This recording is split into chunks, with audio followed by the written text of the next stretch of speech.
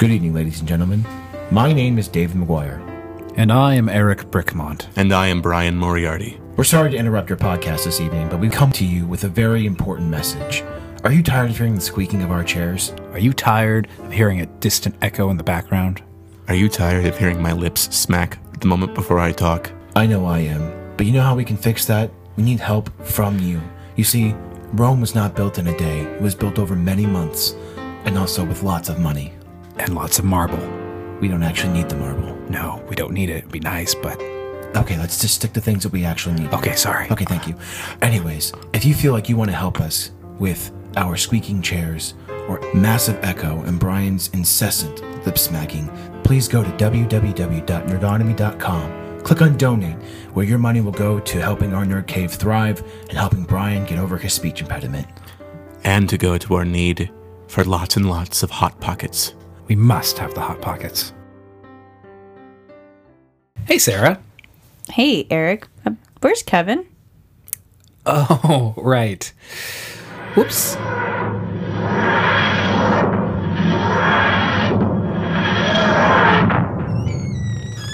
Eric, I swear, if you ever do that again, my back is so sore right now. All right, wait. Something more important. Kevin, hold on. Do I want to know? Yes, you want to know. Have you folks ever heard of Hua Chang's gold? I'm sorry, Wang Chung tonight?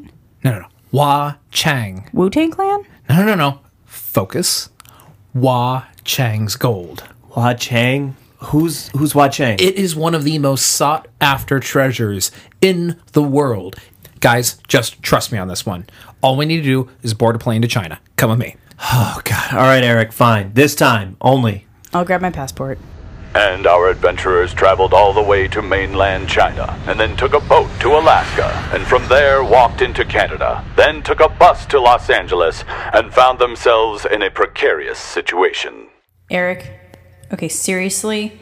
Now we've come all the way down here to Vasquez Canyon, and we are stuck in a cave and tied to chairs. Eric, I trusted you this time. You said this wouldn't happen again. What is going on? I don't know. If only there was somebody here who could help us. Whoa! Who is that? Oh my god. What just happened? I'm here to save you. What? Who? What? Who are you? Hey guys, it's me. Oh, Brian? Oh, geez. How was the sex cruise? It was amazing. It kind of changed your voice a little. Yes, it did.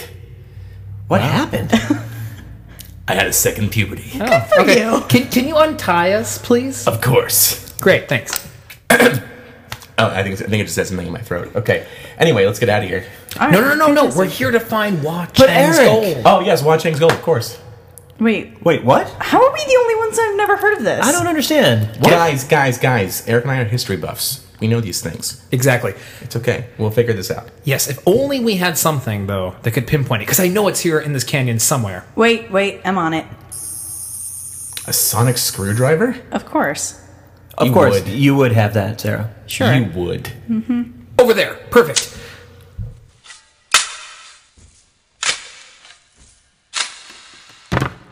Oh my god. It's more beautiful than even I imagined. Wait, there's not more to it? Eric, what is that? What do you mean, what is it? It's the communicator that he designed. You're serious? Wait, who's he? Wu Chang.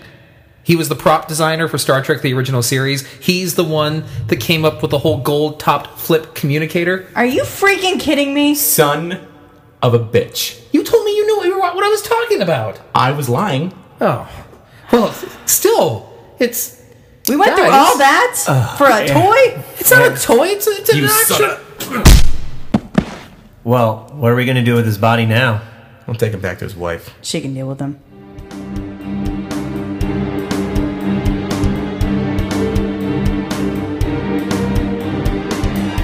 You're listening to Nerds on Film with Brian Moriarty, David McGuire, Sarah Ashley, and Kevin Sartorius.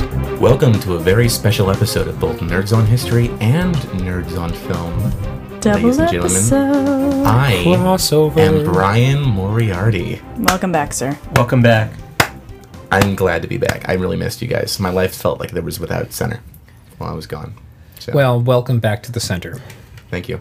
And I love how decked out the Nerd Cave has gotten in my absence. It has evolved. It looks great. We got comic book stuff on the shelf. Love the Wolverine. Love the Abbott and Costello meet Frankenstein poster. You're welcome. Freaking awesome. Guys, we should tweet pictures of this to our fans because this is awesome. And the TARDIS door is now complete with its recording light above Yeah. it Yep. and ready to go. I was not on a sex cruise for those who weren't listening the past few episodes. Liar. By the time you get this episode, depending on when you get it, I will either be 3 days from or just having graduated from college. Huzzah. Huzzah! Yeah, Huzzah! yeah, finally. Huzzah! Took 10 years, but it's okay. So, and I want to thank you guys for giving me the time to finish that very important part of my life. Well, I want to thank David, Sarah, and Kevin for joining me in Nerds on History and being my co-hosts each week. I got to say, 3 completely and totally stellar episodes. Thank you guys. Except for the time that you left me in Egypt, Eric. I can't forgive you for that. Yeah, you guys did okay. What are you talking about? My episode was awesome. Yeah, it was okay. Wow. No, you didn't. And I'm to kidding. describe Actually, I the loved all the episodes you guys did. They were fabulous. to describe the Yes, right. murderous look of rage on Sarah's face right now, I don't think Apparently words she can got cold quite. and all of a sudden all the sound in the room just went away. Everything was gone. Yeah. Then she woke up with blood all over. So anyway, This happened again. I'm glad to be home. Cool. So, Welcome Well, back. you're not the only one because I do believe some of our listeners quite missed you, and some of our listeners also had some rather fantastic things to say yeah, about you. yeah, we did. Corrections and feedback, yeah. Sarah, one of our listeners, wrote a very touching email, and I'd like to read it out to our audience. Hey, Brian, I just had to tell you that I was so moved by everything you were saying on the latest NOH podcast. I went through almost the same exact situation this time last year with my great-grandmother. She was the matriarch of my whole family, and I not only had to see her on her deathbed and say goodbye to her for the last time, but also had to walk away and wrap my head around the fact that my family would never again be the same as I had known my entire life. It's an extremely painful thing to deal with when you were talking, and I could hear so much of emotion in your voice that I had literally choked back tears. Thank you for sharing that. I'm so sorry for your loss. And on a lighter note, I had no clue about the April Fool's episode, and I was freaking out when I was listening to it, and all those insane facts, so at the end I was laughing my asterisk off. I don't think you can say asterisk on a podcast. Yeah, I This think is it's a actually clean banned. I think it's podcast. banned by the FCC. Moving on. Also mad at myself for getting duped. All in all, though, one of the best April Fool's pranks I have ever come across. All in all, I just wanted to tell everybody at Nerdonomy, great job. Love what you guys do. Keep up the good work, or at least keep on not sucking, as Erica said. P.S. Can we please see some video of you guys podcasting in the Nerd Cave? Please. Oh. I don't know. Sarah. Sarah, I gotta let you know. We're working on it. These guys are heinous. You don't. I'm just kidding. I'm sorry, totally my kidding. acne has been breaking By out the heinous, last she few means months. ruggedly and amazingly handsome. Sure. No, I'm pretty much heinous. Rugged. Sarah, I'm. What? we Yes. talked about this. But, okay. Sarah Ashley, I have to tell you, I'm sorry. You're possibly no longer my favorite Sarah. That letter was Dum pretty dum amazing. dum. I'm just kidding. You guys are like equals now. Equals. Wait, what? Hold on. We talked about Egypt, man. I'm out of this one. Sorry. No saving you at this point, Eric. I'm confused and I'm hurt. I respect this other Sarah, but there will only be one me. Okay? That's true. Only you and I could do the English episode. Sarah, is true. Sarah out there, we await your rebuttal. And welcome to Catfight. Which we will videotape in the Nerd Cave Shut and then up. share. Get out of here. what? Get out of here. Okay, now we're just being stupid. So anyway, But that was actually a really, really sweet piece of listener feedback. yeah, and Sarah, thank you so much. That was actually very moving to, Yeah. to read that. And thank you for holding on a few weeks because I know you had sent that, but obviously we wanted Brian back here so that he could read it because Yeah. it was really to Brian. Yeah. All right. Also, we have some important news to talk about because we did our first ever nerd outing. We were, well, not really our second nerd outing because our first nerd outing was the Rosicrucian Egyptian Museum back in February. This is our first Nerds on Film outing. Yeah. Indeed. All the nerds were at the early screening of Star Trek Into Darkness. All the Except nerds minus Sean. Sean minus. He was with us in spirit. May he live long and prosper. He just saw it today, and he said it was amazing. Yes. So, very cool. And I'm pretty sure that we all enjoyed it. Yes. On some level. We all agreed that we was enjoyable. Yes. I enjoyed it. Eric? Eric has some I hangups. thoroughly enjoyed it. It was not, however, the movie that I wanted. However, I still enjoy the movie that I got. Fair enough. Good. Now, we will not devote the whole episode to this occurrence. However, we decided to do something unusual, at least for us, and we did a little Nerds on the Street segment where we interviewed other nerds like ourselves in line waiting for the movie before and after. And now, Nerds on the Street. Hello, nerds. This is Brian Moriarty. We are standing in line for the first showing of Star Trek Into Darkness. And to my right is my Nerds on History companion, the Trekkiest Trekkie I know, Eric Brickmont. Yes, indeed. In fact, remember, we created a whole religion around this, so it's beyond that now. I'm a Trekkist. This is a holy day for us. Every day after this will be celebrated with a feast of pizza and or hot wings, your choice. And hot pockets are always there. They're for the commencement ceremonies that begin the whole evening. But yes, we're in line. There's a decent enough line. We've been here for about almost 3 hours now. Yeah, and the movie starts in about an hour and a half from now, and we wanted to really do a man on the street thing for Nerds on Film, so we thought it'd be kind of fun just to be amongst our kind, ask some questions. And it's kind of cool because we're surrounded by people who we actually know listen to the podcast. Oh my God. I know. First time to actually lively interact with our fans and maybe even get them on the show. Well, we should ask one of them if they want to talk to us about things that relate to Star Trek. Hey guys, you want to talk to us? Yeah! I'm so down. First of all, let me just comment on the regalia we have in the line. So, Eric is adorned in a full-on Commander Riker outfit. Even though that's from the Prime universe, it's quite striking, I gotta say. Indeed, it is. Yes, I've had it for about 12 years. It's my best quality uniform. I could wear my original series, but I've lost 30 pounds and I don't fit into it anymore. So this is the only thing that fits. So the reverse of Jonathan Frakes. Yes, I'm actually reversed. The timeline has been changed around and to the opposite direction, so that I'm now Jonathan Frakes as a younger version. So this is actually like the picture of Dorian Gray. Somewhere in the world, Jonathan Frakes is getting heavier. With every pound you lose, he gains it instead. That's been happening for quite a while. Pretty much since the end of Nemesis. And actually a little bit before that, I'm convinced he was wearing a girdle. But anyhow. Why did you just make a fisting motion? It felt right? I don't know. I see. All right, that's fine. And that's right, nerds. You're hearing fellow Nerds on Film co-host David McGuire. Hey, everybody. And so anyway, I'm just going to kind of bring around the circle. How's that sound? Hey, Richard. You've been listening to the podcast for how long now? Since the beginning. I think you were maybe 2 episodes in when you told me about it, so I didn't have much to go back through and listen, but yeah. How does it feel being with awesome people? It feels magnificent. I mean, I don't think awesome is a good enough word, quite frankly. That's great. And this is why I had you write down questions prior to us getting in line. Okay, I gotta say, I love your shirt. Enlist as a red shirt, it only hurts for a second. This is a brilliant t-shirt. I think only followed by a close second by the red expendable shirt that our buddy Jeremy's wearing right now. So what are you most excited about? I think I'm most excited about seeing a new take on a new villain. I think that's what makes each one of the Star Trek movies unique is, you know, the hardships that they come up against. Seeing it makes them sort of episodic. You see the same characters deal with different situations, and that's what brings out new things in our favorite characters. So I'm really looking forward to Benedict Cumberbatch's new character. Richard, I have a question for you. Defining moment in Star Trek for you? That's a very good question. No pressure. I know, right? It's not like we're conducting an interview or anything. I know, right? Okay, you're hardcore of a Trekkie enough for this. Defining moment of Season 4 Star Trek The Next Generation. Fair enough. Sarek. Mind melding with Sarek probably has to be right up there. Yeah, that was a good one. That was pretty epic. Yeah, I have no idea what you guys are talking about. Which is why I'm now conducting the interview. Brian, I don't understand. I mean, that episode was clearly the pinnacle point of Season 4. Shut up, David. How did you feel coming out of Best of Both Worlds? Because for me, the following episode, Family, I thought was one of the best episodes of TNG history. I just thought the fact that we brought it back to Earth, we brought a human side to Picard now, because we saw this vulnerable side of him. Now we see the real family side of Picard. Feelings, thoughts, comments?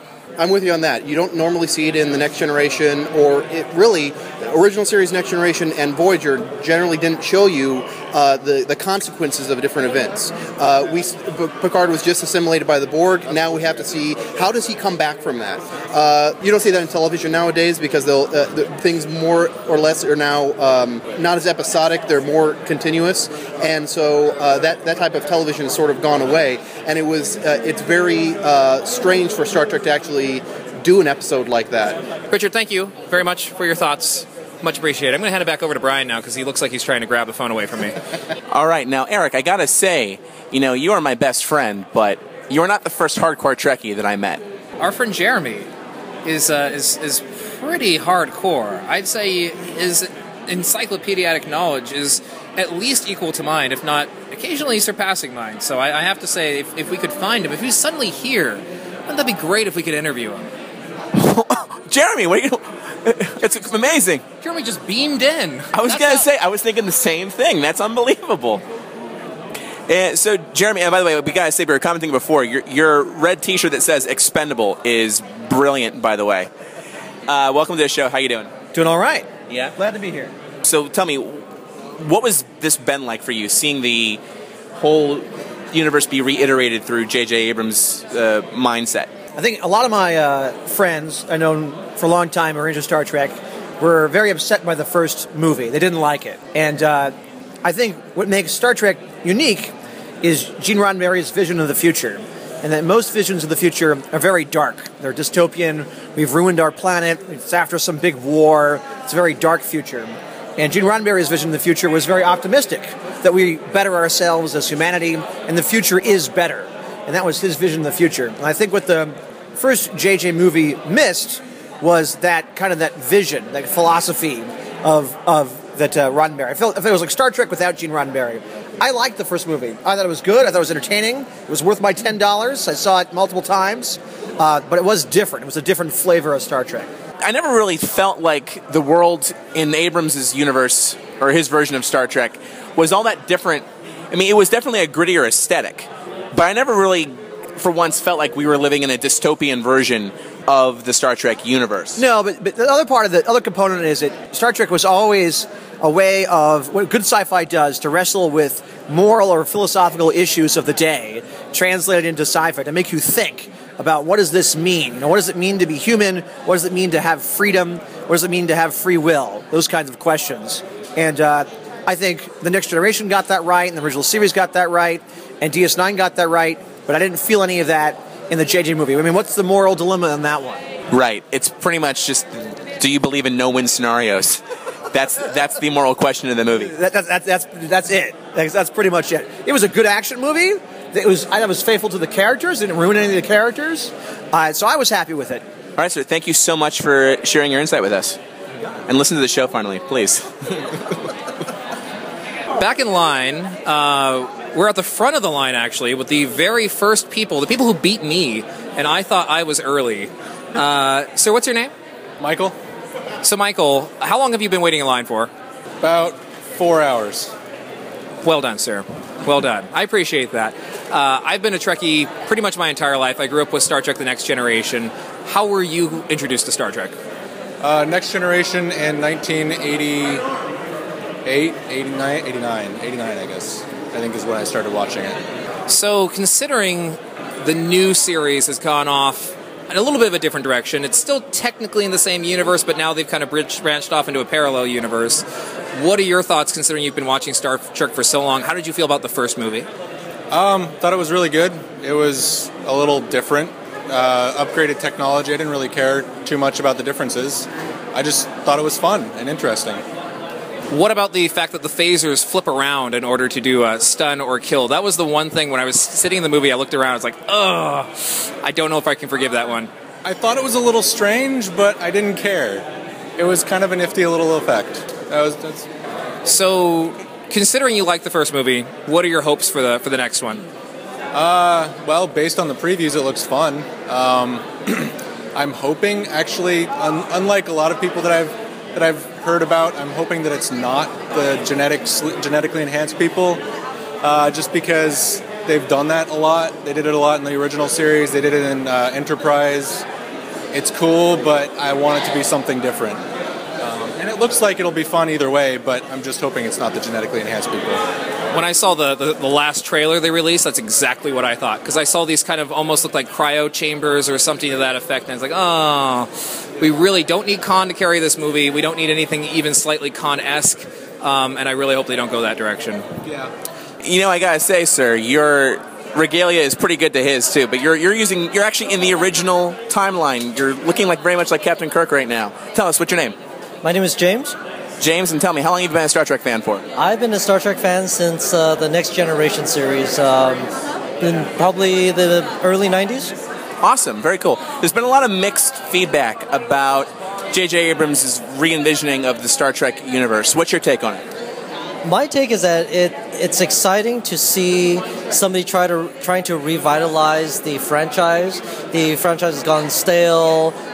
We haven't really had like new fans. I think the traditional fans have had a hard time kind of getting the excitement out to get a new series all started. So I'm hoping for even a new series. Okay, that'd be interesting. Yeah, I think some people say that it doesn't do the original justice, but I didn't see that when I saw the movies, so... Yeah, there are some things that make me cringe a little bit, which is non-canon. And, I accept it because it's his vision of how Star Trek could be, and who's to say that our Star Trek is the only timeline? True. James, thank you so much. Much appreciated. Yep, thank All you. right, enjoy the show.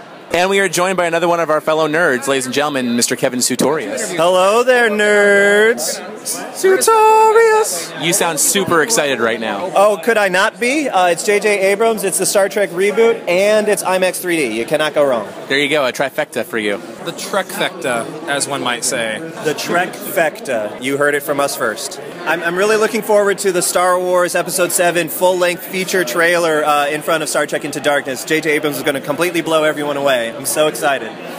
Psych. I do believe you are living in a alternate reality, sir. Very possibly. Have you seen a therapist yet? Because this level of delusion has not yet been seen. I'm sorry, I don't need to see a therapist. Yoda has my back. All right. All right. You gotta be very careful how loud you speak right now. I know, right? We've been surrounded by a bunch of people in costumes, and I was relieved to find someone else in a gray hoodie like myself. So it's good to see that one of my own is here. A moderate movie fan, but I'm not so much a hardcore Trekkie. What's your name, miss? Megan. Megan. Oh, that's an awesome name.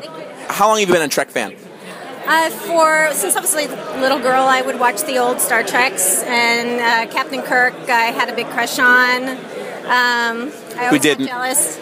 I was always jealous when he hooked up with one of the ladies on the show, but he sort of inspired me to always want to become an astronaut at that point. But of course, dreams, are just dreams sometimes. I didn't go to neurophysicist college, so so I moved on from that dream. But in the meantime, I watched Star Trek, I watched Next Generation, I watched all the ones up until this point, and then I would have to say the cast of this series of Star Treks are probably some of the best versions of Star Trek. I mean, from the early on, I think. Did you have kind of a defining moment in the movie that really stood out for you? I would say the Shaun of the Dead guy, right? I think he's perfect for that role, and he's, the comic, but then that kind of brusque, he can get stuff done kind of attitude.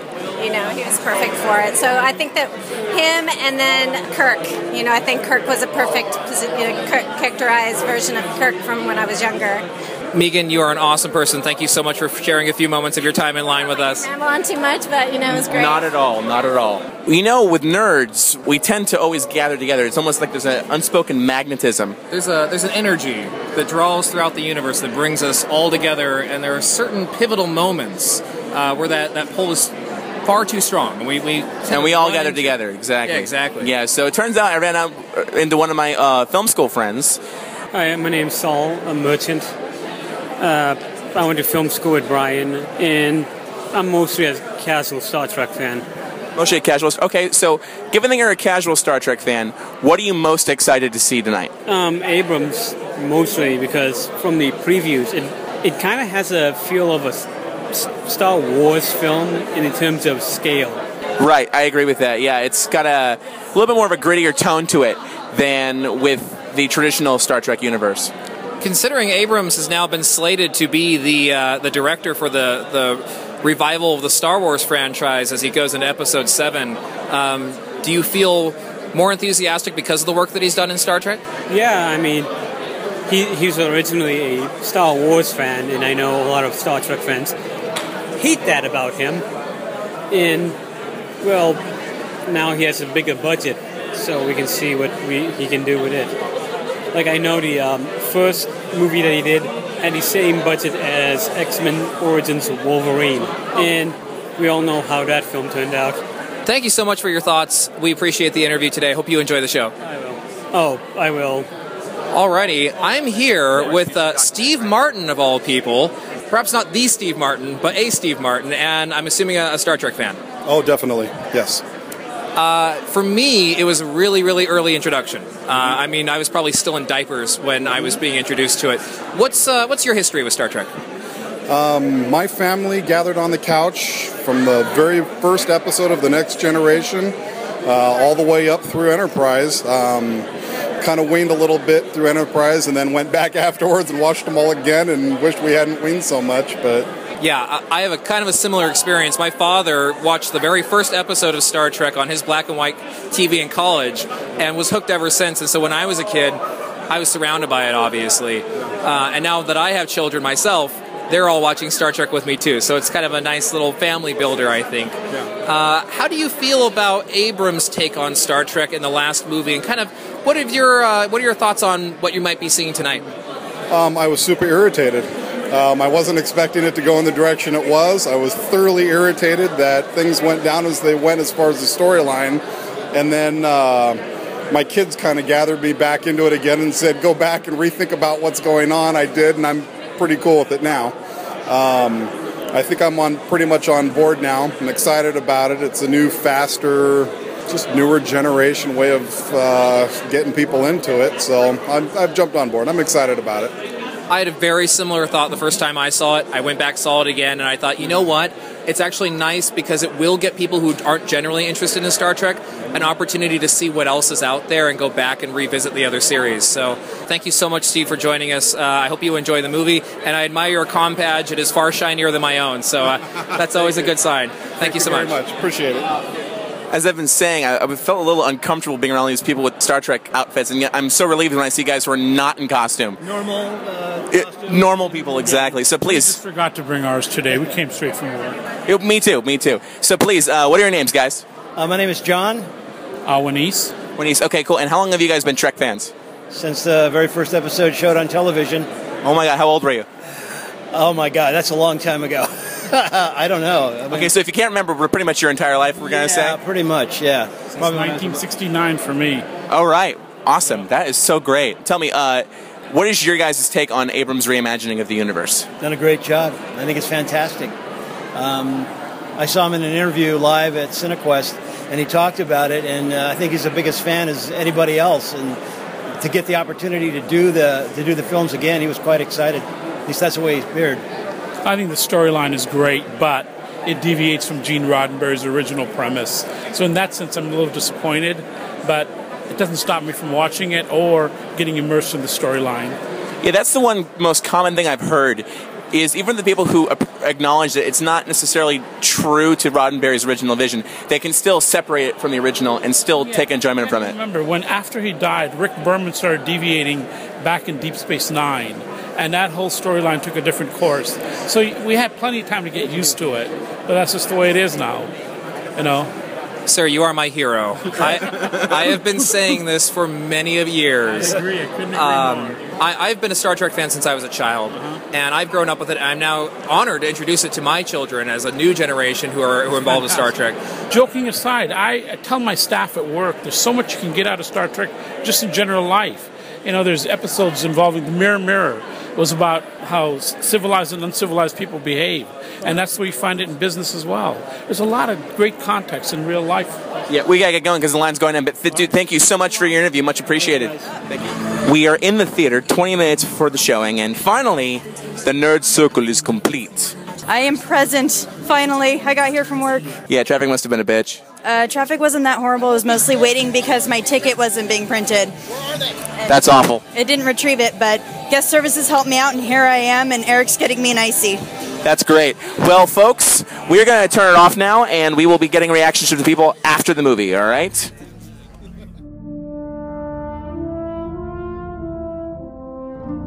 All right, we have just concluded watching Star Trek Into Darkness. I think there will be some mixed opinions amongst the nerds. Actually, I happen to have an audience member right with me who we interviewed right beforehand. Richard, would you like to say anything? Well, are we doing a spoiler-free podcast here, or are we? Does it matter? Let's keep it spoiler-free. Yeah. All right. Just what were your thoughts? It sort of felt to me like a comic book movie. Like it was almost like we're going to take some source material and put some, some your favorite moments, and try to put them together. Sort of like a classic reboot as opposed to this in-universe reboot that we have in the Star Trek universe. All right, interesting. Cool. Well, thank you. Sure. We have hunted down a group of fellow nerds who have just gotten out of the movie Star Trek as well. Do you guys care to share your names? Bryant. Caitlin. Ryan. James. Okay, so without giving away too many spoilers to our audience, please, what were your general reactions to the movie? I liked it. It was pretty good. Okay. I thought the first one by J.J. Abrams was better. Okay. It was more plot than I was actually expecting, so it was good. Well, that's always a good thing. It was good. I enjoyed it. Okay, great. Any moments you took issue with, without giving too many away? Nothing I can really talk about. Gotcha. There's a few little things. I don't know if I don't want to spoil it. Well, your reactions are very telling. I think that's even more interesting than just you guys saying what's going on. So, cool. Brian, I have a reaction for all the listeners. Yes, Eric. I don't know what to think. Thank you, guys. We've got Megan here, who was in line with us at the beginning, and we just caught her on the way out of the theater. So, what did you think? It was brilliant. Yeah, well, Cumberbatch is awesome. Yes. Yeah. Overall reaction to the movie, other than that? I would say it's definitely in line with the first one, if not better. Awesome. Yeah. Cool. I really enjoyed it. Good. Yeah. Good. All right. I don't great. know. I don't have anything else to say than that. That's fine. I'm trying to keep it spoiler free. So Yeah, okay, thanks. good. Have a good night. Hi. Can you please state your name? I'm Somya Kandakuri. Somya. Wow, that's a great last name. So tell us, what were your reactions to the film? Oh, I thought it surpassed even the first movie. That first movie was so mind-blowing, but this just went above and beyond. It was incredible. Awesome. Thank you very much. Anything else you'd like to say? I just think J.J. Abrams is so talented, and I'm so happy that they've been able to redo the franchise in such an amazing way. Yeah. Great. Well, thank you for your opinion very much. All right, Jeremy, my biggest Trek friend, I'm very curious to know, what was your thoughts on the film? I didn't like it. You didn't like it. Okay. Can you list a reason without giving too many plot points away? Sure. You have reestablished the universe, changed the timeline, kind of reset everything. Why would you, beat for beat, story piece for story piece, just retread what is done before? You can do anything you want. Why do over something that's already been done, like story point for story point, and do it not as good as it was done the first time? You make a very interesting point. And that one, I think that's a point we will definitely discuss in our next episode. Anything else you'd like to share, sir? I'd like to share some criticism that's spoiler-free, but you might want to do that as a separate piece. That has spoilers. No problem. We will maybe save that for a future episode. All right? Thank you, sir. We are now talking to Tariq, who has guested on our Nerds on History episode as fake Jeff Goldblum. How you doing, sir? I'm doing great. How are you? Good. So tell us your reactions to the film without giving too much away. I thought it was an action-packed joyride. I literally was dodging in my seat, not just because it was in 3D, but obviously because it was totally action-packed. It's still leaving me baffled. Literally, I have questions in my head. I want to see it again. You've got to let it process. I'm in kind of the same mindset. Marinate a little bit. Anything else you'd like to say, sir? Go and see it. It's amazing. Even if you're not a Star Trek fan or Trekkie, it's awesome. You'll enjoy it. Yeah, I think this is definitely playing to that crowd, indeed. All right. Well, thank you very much, sir. Yeah, thank you. All right. Would you please state your name for our audience? Steve Budnick. Steve, first and last. All right. First and last name. Fearless. Absolutely fearless. All right. Well, the women are going to start hunting you down. So tell us. I'm okay with that. Tell me, first off, general reaction to the movie. I loved it. You loved it? Yeah. Okay. Did it meet your expectations? Yes. Okay. It continued the same universe, like I thought it would. It was a bit predictable, but it was still very enjoyable. All right. Thank you very much, sir. Yeah, you're welcome. Eric, my friend, my compatriot in nerdom, you seem very upset. I'm experiencing a wide range of emotions right now. I think you're in shock. I'm partially in shock. I'm very entertained right now, I will tell you. I was very entertained with the movie. I was also rather infuriated with certain parts of the movie. Just for the record, fans, I have heard Eric express 3 totally contradictory opinions of the film within the past 10 minutes. That's because I am going through just a range of emotions. But I did enjoy the movie. I will see it again. I will see it again, however, for a different reason than I normally want to. The first Star Trek movie, I wanted to see it again because it was fun, and I enjoyed it, and I wanted to see it again and again. I also enjoyed this one. It was also fun, but I have to see it because I'm trying to process what was shown to me. And I have to understand why they made some of the decisions the way they did.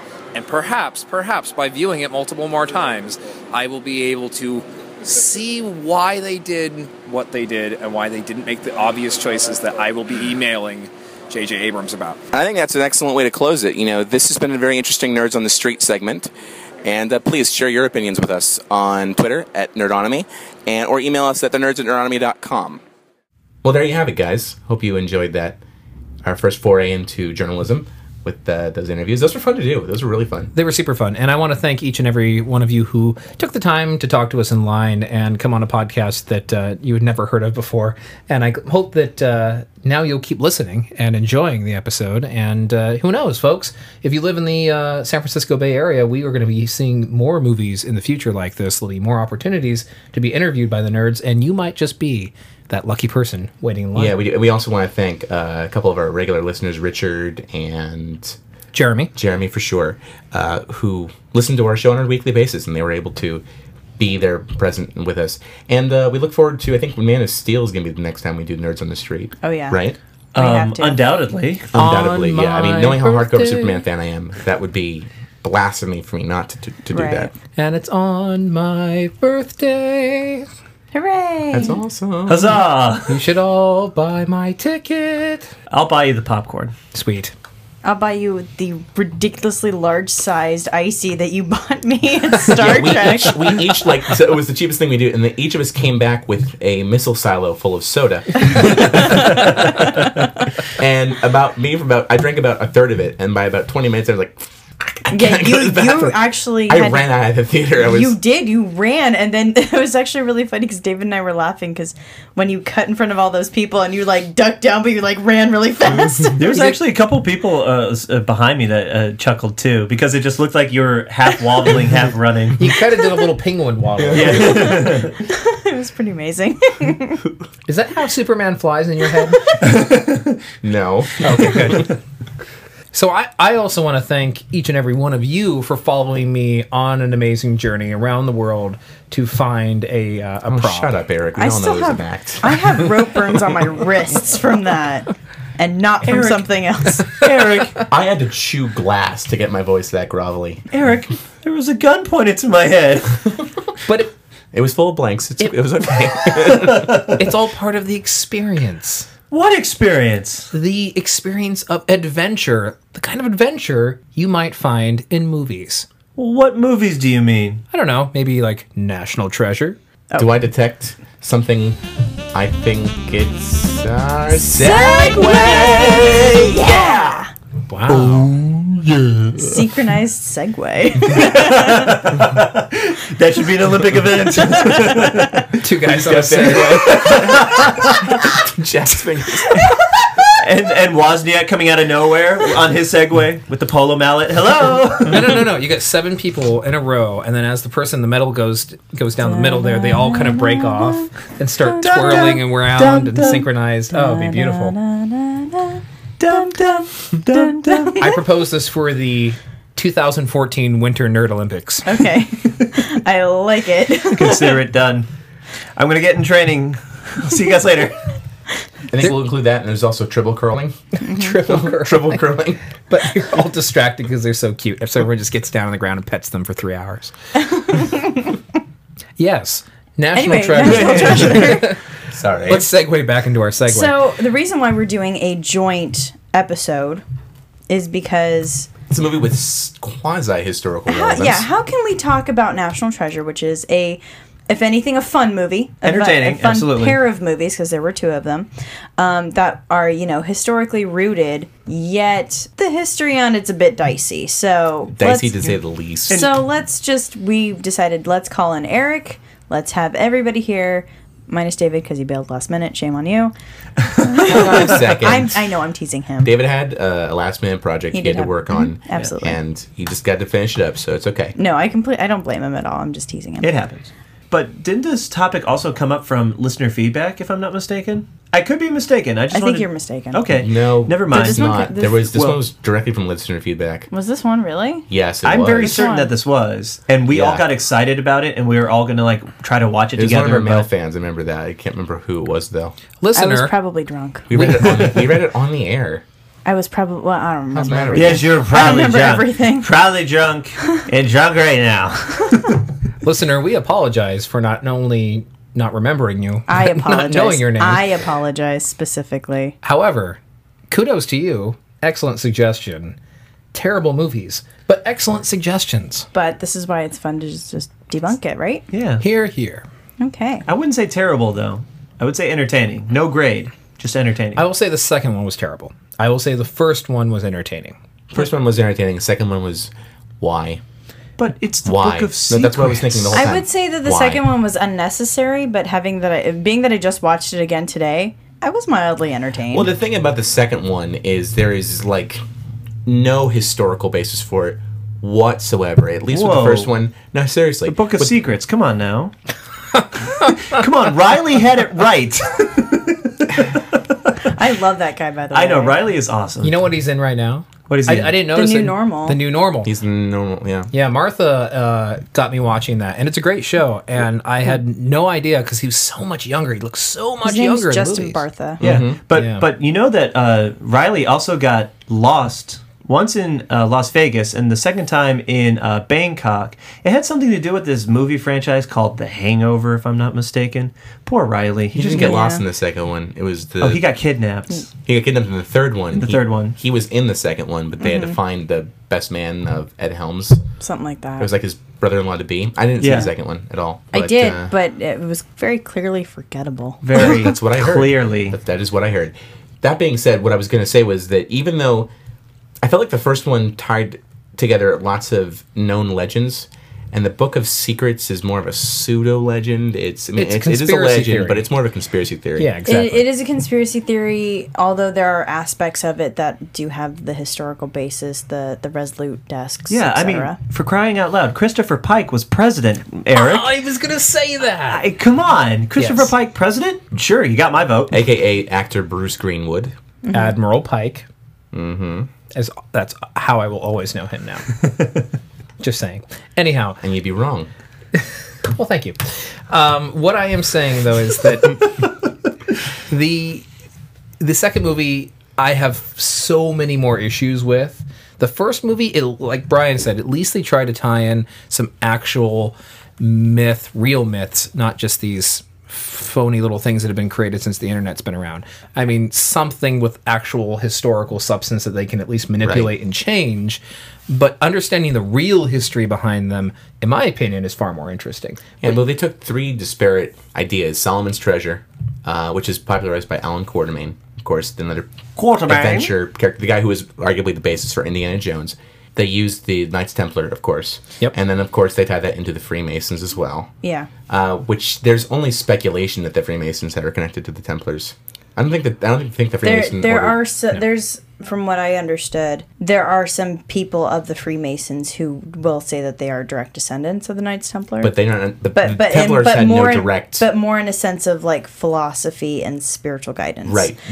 And then the movie kind of makes the estimation that the Templars eventually morphed into the Freemasons. Right. Whereas what the reality is, the Masons, in one of the many rites and rituals that they have, and many of the teachings that they subscribe to, several of them are titled after the Knights Templar. They're not actually directly connected with the Knights Templar. They wouldn't want to be. I mean, the Knights Templar doesn't exist anymore. They were essentially taken care of by the Inquisition. You know, they were wiped out, and they were not put in comfy chairs, mind you. No, They were put in actual horribly uncomfortable chairs.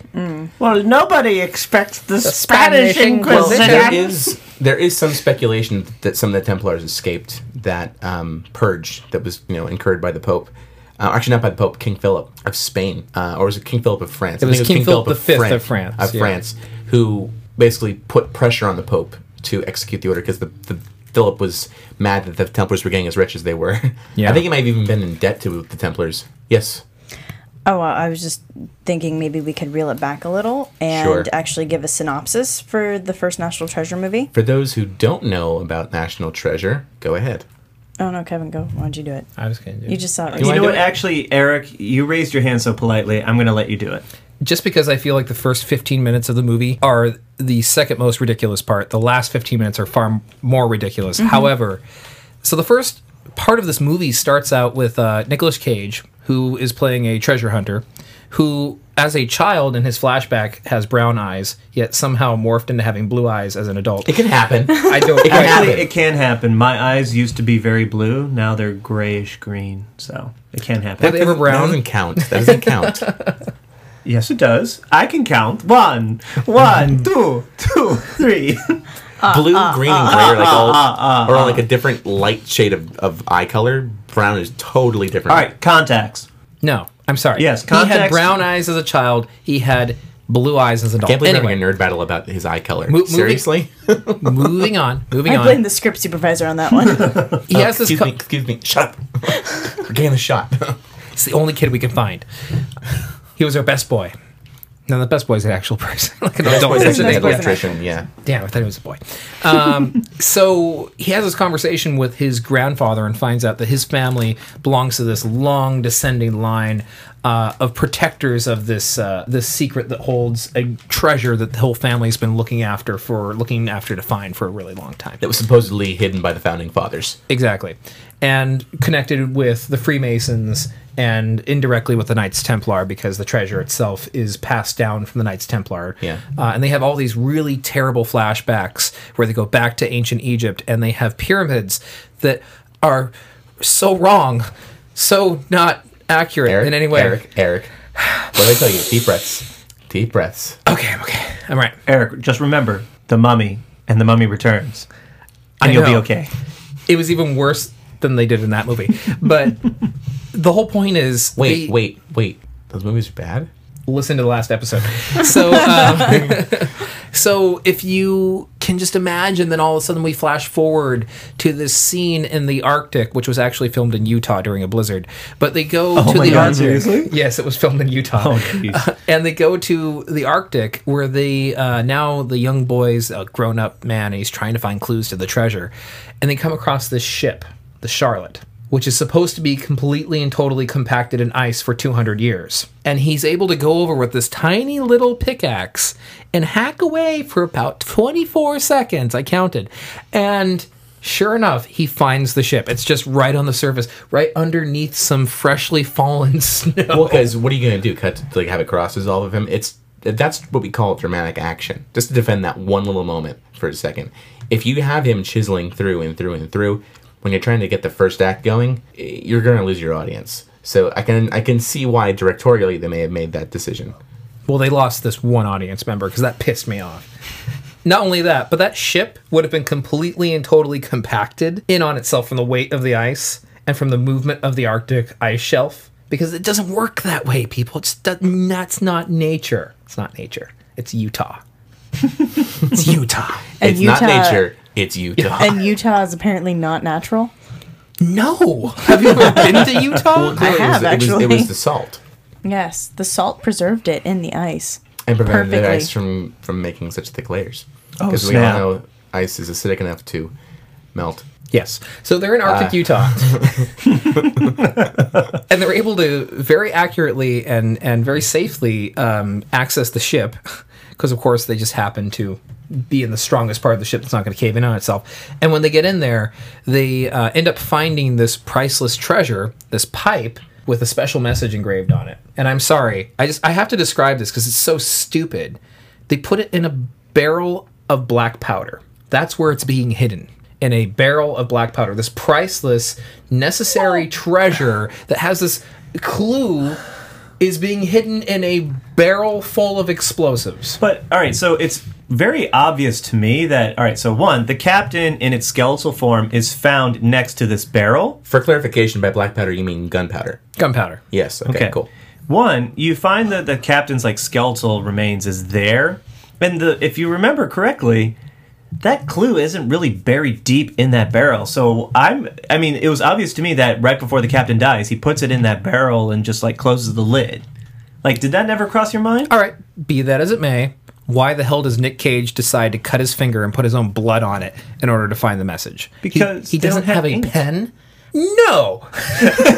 Just no. No self-respecting treasure hunter and or archaeologist goes around without a pen. Well, why is that? Because you gotta write things down when you find things. You do have to take notes. Oh, he uses his own blood. That's right. This movie came out before smartphones. Okay. So stupid. He could have written that down in his razor. Come on. In his razor. Oh my god, I forgot razor phones for a second there. Oh, razor phones. So anyway, the whole point is he finds this clue and it leads him on to all these other adventures. But the first 15 minutes are just...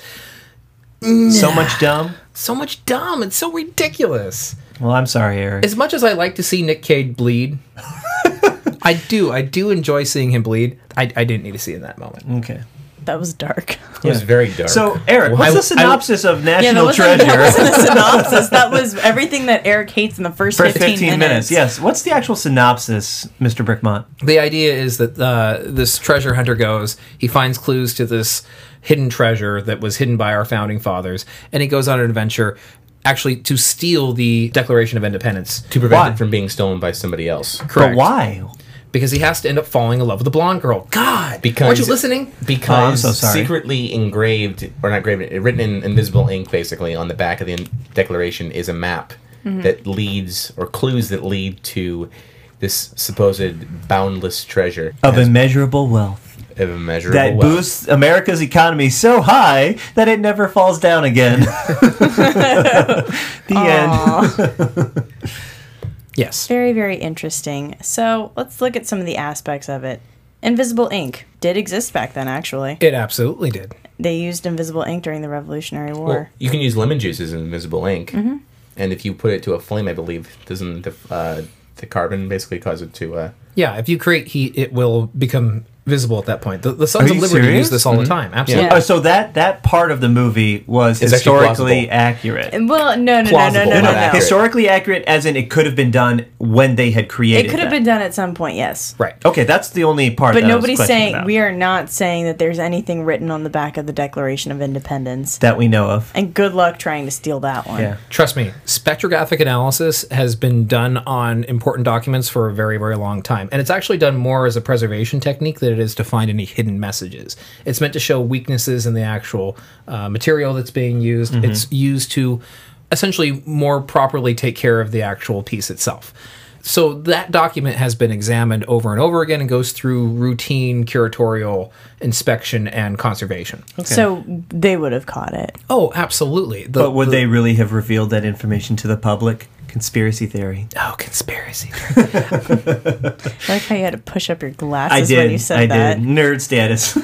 If only to get more attention for the document itself, to sell some National Geographic DVDs and Blu-rays, and to actually encourage people to go to the National Archive to see the actual piece. Okay. I think if they ever found anything, that would be a big thing. I think it would become a huge thing in Scientific American and would become this great big, worldwide attention grabber for 2 or 3 weeks or for however long people decided to care about it. Yeah. And then treasure. Before we get to treasure, real quick, Okay. one thing that really annoyed me. So when they are revealing the you know how what's her name, Doctor what's her name, the girl, the blonde girl that he falls in love with, Diane Kruger? Yeah, Diane Kruger's Abigail. So Abigail's like, well, okay, if there's going to be anything at all, we'll test the top right-hand corner because there'd usually be some sort of seal there to indicate that there would be something more to the actual document. And when they do it, they reveal that Masonic symbol. Yeah. The only problem is the Masonic symbol that they reveal has the G written in the middle, and that wasn't used at the time of the Founding Fathers. It was just the compass and square. They didn't use the G. That wouldn't have come about until maybe 60 years later. Interesting. Just throwing it out there. Okay. maybe it was a concept designed for a future logo. Or the Masons stamped it before it got sealed in their security. Because, I mean, the movie postulates that the Masons have always been watching over it in Fair some enough. fashion. We find out that Harvey Keitel, spoiler alert, is a member of the Masons because he's got the pin on his jacket. What a reveal! Nobody saw that one coming. Fair enough. Fair enough. Well, thank you guys. We're going to take a quick little break, and you'll be able to listen to the rest of this episode next week on our Nerds on History podcast. Until then, I'm Brian Moriarty. I'm Eric Brickmont. I'm Sarah Ashley. And I am Kevin Sutorius. Please go to nerdarmy.com, give us some feedback, maybe even donate some money to us. And until then, we'll see you next time. Same nerd time, same nerd channel, nerdarmy.com. And roll credits.